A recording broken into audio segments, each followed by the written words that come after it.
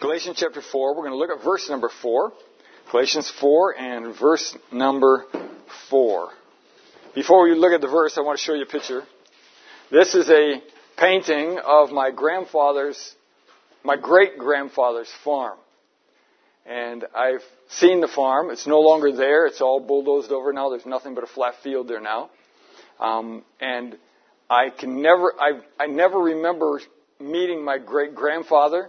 I vaguely remember my great-grandmother. This is on my father's side. I remember one Christmas we were there in their home, and I remember sitting in the lounge of that home. But that's all I remember of that house. It was years ago. All I know about them now is history. It's all history. And anything I want to know about my grandparents, my great-grandparents, I have to ask my father. He can fill me in on some details. He's told me some things about it. And even when I painted the picture, I asked him lots of questions about the farm. And, what color was this and what color was that? Because I painted from a black and white picture. And I got his ideas off of it. But I bring this to just say that history is something that's very important. And we can learn a lot from history. And as we think about the Incarnation, tonight I want to look at the Incarnation from a historical point of view. I want us to see the Incarnation from history. What does history talk about the Incarnation? And just look at it from that point of view. Here in Galatians chapter 4, and verse 4 is the verse we're going to start with here tonight. It's kind of a foundation.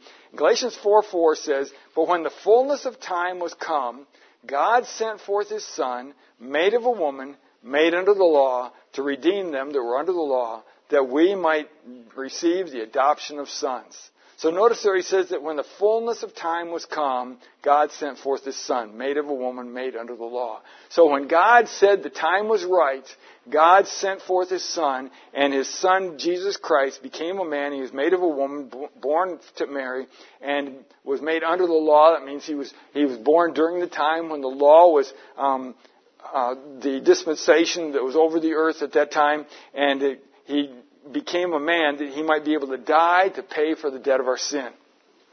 Now, as we think about that tonight, as we look at the Incarnation from a historical point of view, I want us to examine three sources of historical evidence that ought to help us defend the Incarnation. Three sources of evidence. And the first one, as I thought about this, the scriptural evidences. As I thought about that, there's a lot of people that we would talk to and say, well, yeah, that's just from the Bible, and you can't really believe the Bible. So I thought, really what we need to do is we need to look, first of all, at evidences of credibility of the Bible.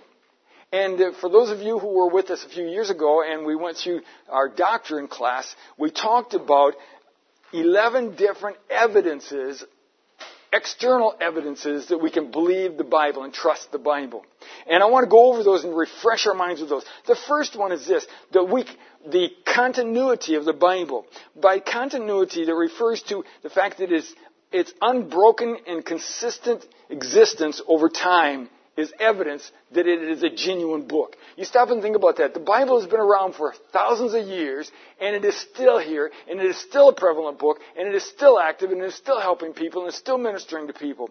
Now, as we think about this, the collection of the book, there's 66 books within this one volume. 66 books. And those 66 books were written by approximately 40 different human authors. 40 authors. Some of them were kings. Others were peasants, philosophers, fishermen, physicians, statesmen, scholars, poets, and even plowmen wrote this book. And God used them and blended it all together. They came from various backgrounds and even various countries. And yet all of these 66 books that were written in a period of about 1,600 years, they all form a harmony that gives us our Bible that is consistent with each other. If you tried to do that in any other realm, if you tried to take writings from 1,600 years written by 40 different people and try to make them all fit together, you'd never be able to do it.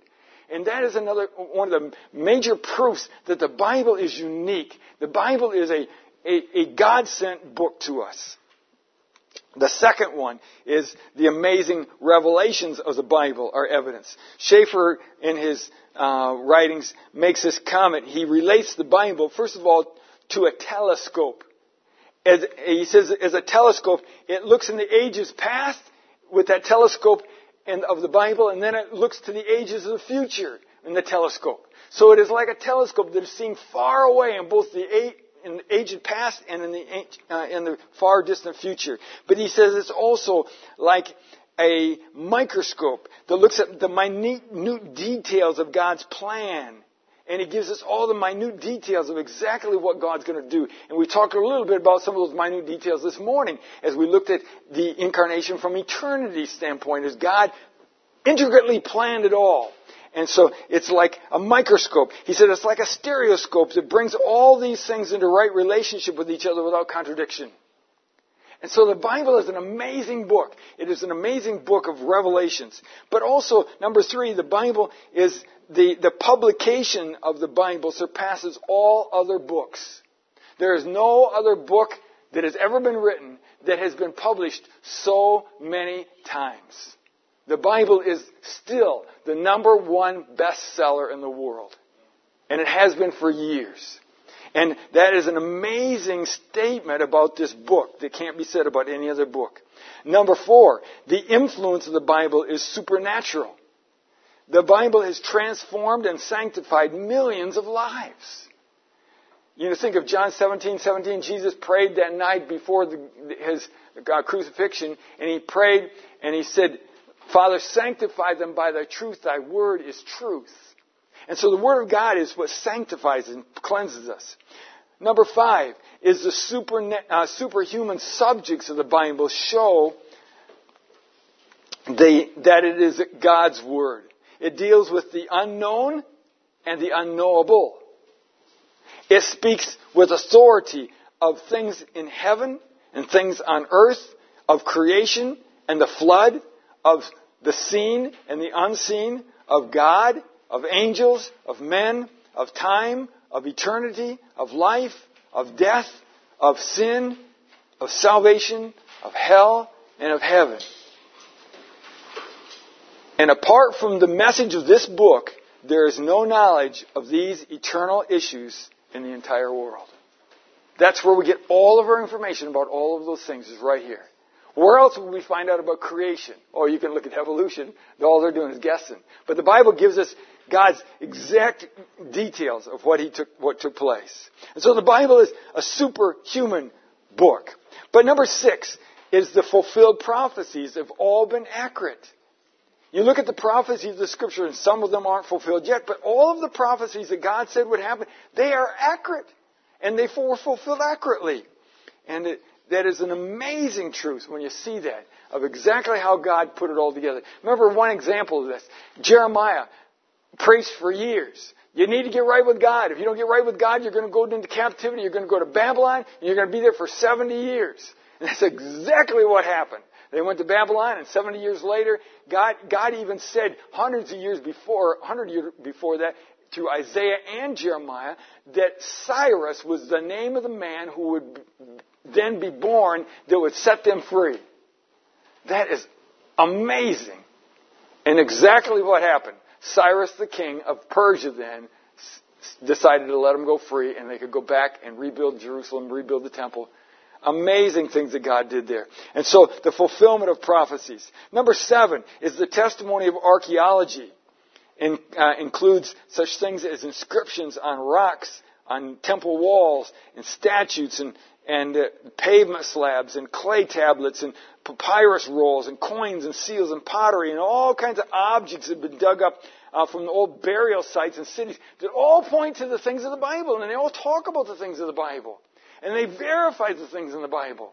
And all of this is, again, proof. The Bible is no mystical book. It is not some book written by a bunch of men that didn't know anything. It is God's book. And it is a wonderful book. The archaeology points it out. Geology also, number 8. Geology testifies that the Bible is God's Word. Geology supports the global flood that verifies the accuracy of the Bible. We find the sea fossils above the sea level. That doesn't make any sense to the human mind. How could sea fossils be up on top of some of the highest mountains in the world? But it makes perfectly good sense if you understand the flood. Because God pushed those mountains up after the flood was over. And the sea fossils went with them. And so there's so many things here. And the rapid deposits of the strata layers and all the details and the plants and, the coal and oil alone just scream out that God is right and the Bible is true and the flood took place, because there's no way possible that evolution could produce piles and piles of debris that would squish down and make the coal and the oil. And even as you ponder that you think about the earth before the flood, it must have been an amazing place to see. Because most of the earth was covered with vegetation, and there was animals galore. There was billions of animals, because those animals are what formed the oil deposit we have. So much oil, we've been using it for years, and they haven't even begun to touch it. There's lots of oil in the ground. And it all came from the squeezed out remains of the animal world during the flood. It didn't happen through evolution. There's no way evolution could figure out a way of squashing all that animal meat down to make all that oil. There's no way possible, but it happened during the flood. And so the Bible geology supports the Bible. Then number 9, the literature of the Bible is also supreme. It satisfies the simple minds and it challenges the brilliant minds. You think about that. There are some people in our world that are just absolute geniuses, brilliant-minded people. And I listen to some of them talk and I think, he's so far beyond me that he leaves me with the little kids in, preschool. And yet the Bible can meet our needs as simple people, but it can also be a challenge to those that are brilliant. Because the Bible is an amazing book. And no matter how much you study it, you'll never master the resource of it. There's always something more to learn, because it is God's book. Number 10, the presentation of unprejudiced facts is evidence that the Bible is God's Word. If I was writing a book, I would not write some of the things that are in the Bible. I would not tell everybody about all my bad deeds. You read biographies. How many autobiographies do you read and they tell you all the bad stuff they did in their life? No way. They kind of forget that part of it and go on to the hero stuff. But the Bible includes records of sin and weakness of the best of men and the doom of all who rely on their own virtues instead of relying on God. And it tells us of the good and the bad of all these kind of things. And it tells you read those stories, and sometimes you read the stories of the Old Testament and think, I wish just once I could read the story and that they did it the right way. They're going through the wilderness and you think, why can't they just go through the wilderness without rejecting the promised land and without saying, no, we don't want to go into the promised land? Or all these different things where they made mistakes, and we see ourselves in a lot of those mistakes. But God shows us that to help us to see it is a phenomenal book. It is written from a divine perspective. And then one last one, and that is that Jesus Christ, the supreme character of the Bible, is more than mortal man could invent. You think about all the details of what Christ is and what He did and how He did it, that it's beyond what a man would come up with. It is God's divine plan, as we talked about this morning.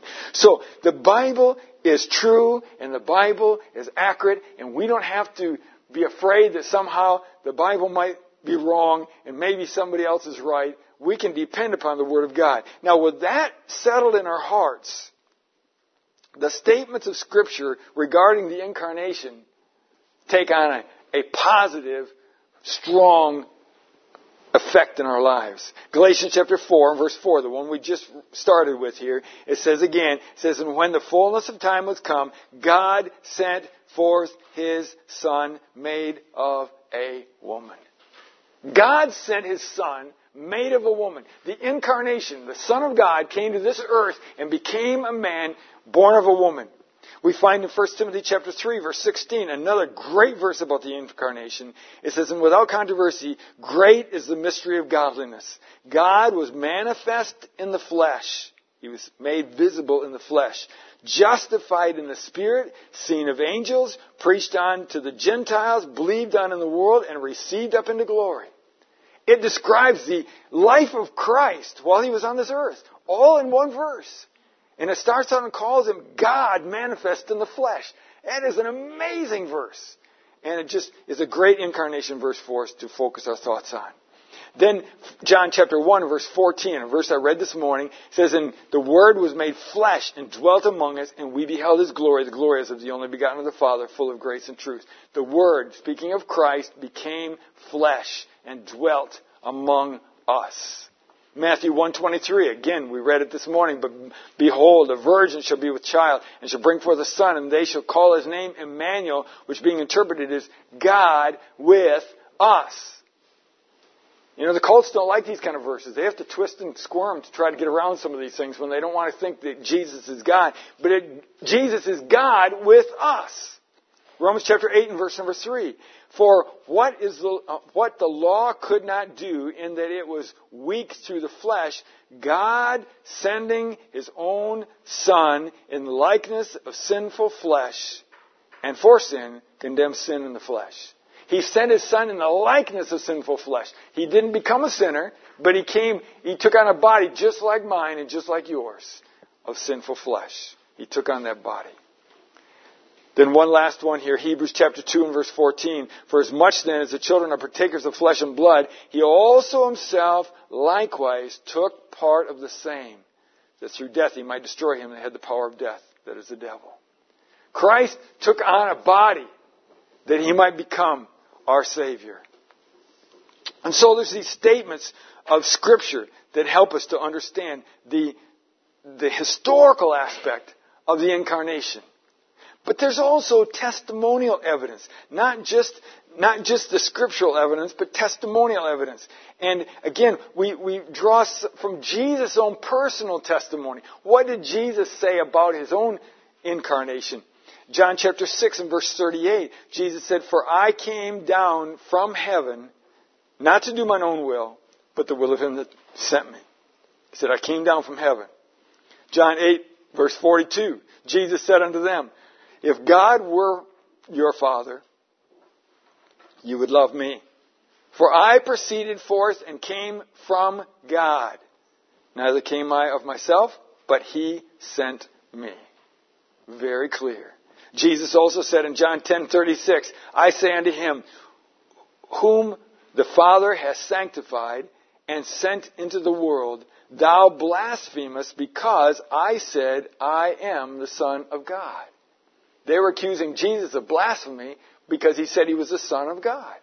See, Jesus was defending His incarnation. And there's probably a lot of examples of others in the Bible that defended or proclaimed His incarnation, but just a couple to get our thoughts going. One was the old man Simeon. Remember when Jesus was born and they took Him to the temple for His dedication in the temple, and as they got there, the old man Simeon was there, and the Scriptures say in Luke chapter 2 and verse 26, "And it was revealed unto him by the Holy Ghost that he should not see death before he had seen the Lord's Christ." And when he saw that little babe in their arms, he proclaimed that as the one he'd been looking for. The Messiah had arrived. And so he was a personal testimony of that. And then there was Peter. Peter, the outspoken Peter. And Jesus asked the disciples, "Whom do men say that I am?" And what did Peter say? Matthew 16:16. "And Simon Peter answered and said, Thou art the Christ, the Son of the living God." You're the Christ. You're the Son of the living God. And so he testified of who Christ Jesus really was. So here we have the testimony, first of all, of Scripture, then the testimony, the evidence of Scripture, but then secondly, the evidence of testimonial, but then thirdly, some practical evidence of the incarnation of Christ. Historical, practical evidence. Number one I want us to think on here is the evidence from history itself. You know, though the following evidences are not mentioned about the incarnation, they don't specifically mention the incarnation, they support the earthly life of Christ and His ministry here on the earth. As we think about this, the Old Testament prophecies were fulfilled by Christ. Lots of prophecies were fulfilled. But here's some. He was born of a woman. All right, that was prophesied in the Old Testament, and that took place in the early Gospels there. We saw that. He was born of a virgin, prophesied in the Old Testament, fulfilled in the New. He was born of the seed of Abraham, prophesied in the Old Testament, fulfilled in the New. He was born in Bethlehem, prophesied in Micah, fulfilled in the New Testament. He died a humiliating death, prophesied in the book of Isaiah and Psalm 22 and other places, and it was fulfilled in the New Testament. He rose from the dead, prophesied in the Old, fulfilled in the New, and many others. So these are just some historical things that took place. But also the historical locations of the gospel narratives are identifiable today. For example, if this was all just a myth, and if it didn't happen, and none of the story of Jesus was true, then you'd read those things and say, I wonder where that town is. But you look at the locations. Bethlehem, we know where Bethlehem was. We know where Nazareth was. We know where Jerusalem was. We know where Galilee was. We know where all these places are. They're still there today. And these are evidences of, again, the things that Jesus spoke of and his life was about. They were about him. And the evidence is still there today. Historical people during Jesus' lifetime are mentioned in secular history. You can look in secular history and you find things about King Herod. You find about Herod's death. You read about Pilate and read about other people in the Bible that were Bible characters, but they're historical fact. And so when people say, and there's still some nuts out there that are trying to say, well, there really never was a man named Jesus. It's all just made up stories. There's so much evidence that Jesus lived. They have to really, really be blinded to say that kind of a thing. There's just piles of evidence. And there's even a historian from the first century, I guess it'd be the second century, in AD 116, all right, so not quite 100 years after Christ, a man named Tacitus mentions the Emperor Nero falsely blaming the persons commonly called Christians who were hated for their enormities. In other words, there was lots of them. They were hated for that. And Christus, speaking of Christ, the founder of that name, was put to death by Pontius Pilate, procurator of Judea, in the reign of Tiberius. Now, this was written in in 116 A.D., very close to that time. And the Apostle John had just died just shortly before this was written. And so this guy is telling us about this stuff. Secular scholars of antiquity agree that Jesus existed. That's even on Wikipedia. It says, there's loads of secular historians that say, of course Jesus existed. And so we know he existed as a man. And if you want to, you can download my notes. There's a website, and I don't know, I'm not recommending the whole website because obviously I didn't scan the whole thing, but it's got a great list of quotations from early historians. And it's in the notes. You can download it off the web. It's got, I don't know how many, just lots and lots of quotations from historians that were in the first, second, third centuries that were telling about Jesus Christ and all the things that took place.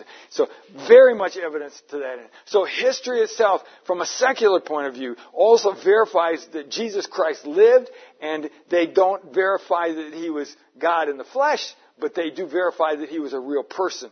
But then there's evidence also from within. There's evidence from within. If Christ were just a man and not God, the God-man, he would have no more power to change lives than any other dead religious person. And yet Jesus Christ has changed the lives of millions of people since the first century. And we read there in 2 Corinthians 5:17, if any man be in Christ, he's a new creature. Old things are passed away, behold, all things are become new. And praise God for the change he can make in our lives. And that is something we need to hold on to and recognize. That is also proof. We sing a song we're going to sing in just a few moments in closing that speaks of this. I serve a risen Savior. He's in the world today. He lives. He lives. I know he lives because he lives in me. And so that is evidence of the incarnation of Jesus Christ. If you know Jesus Christ, your Savior, you have the witness of the Holy Spirit living within you. Romans 8, verses 16 and 17 says, the Spirit itself bears witness with our spirit that we are the children of God. And if children, then heirs of God and joint heirs with Christ, if so be that we suffer with Him, that we may be also glorified together. He said the Spirit of God lives in us, testifying that God is real and that He is genuine in our hearts and we're one of His children. And then also in Hebrews chapter 12 and verse 7, a verse we looked at a few weeks back on a Sunday morning, he says, if we endure chastening, God dealeth with you as with sons, for what son is he whom the Father chasteneth not?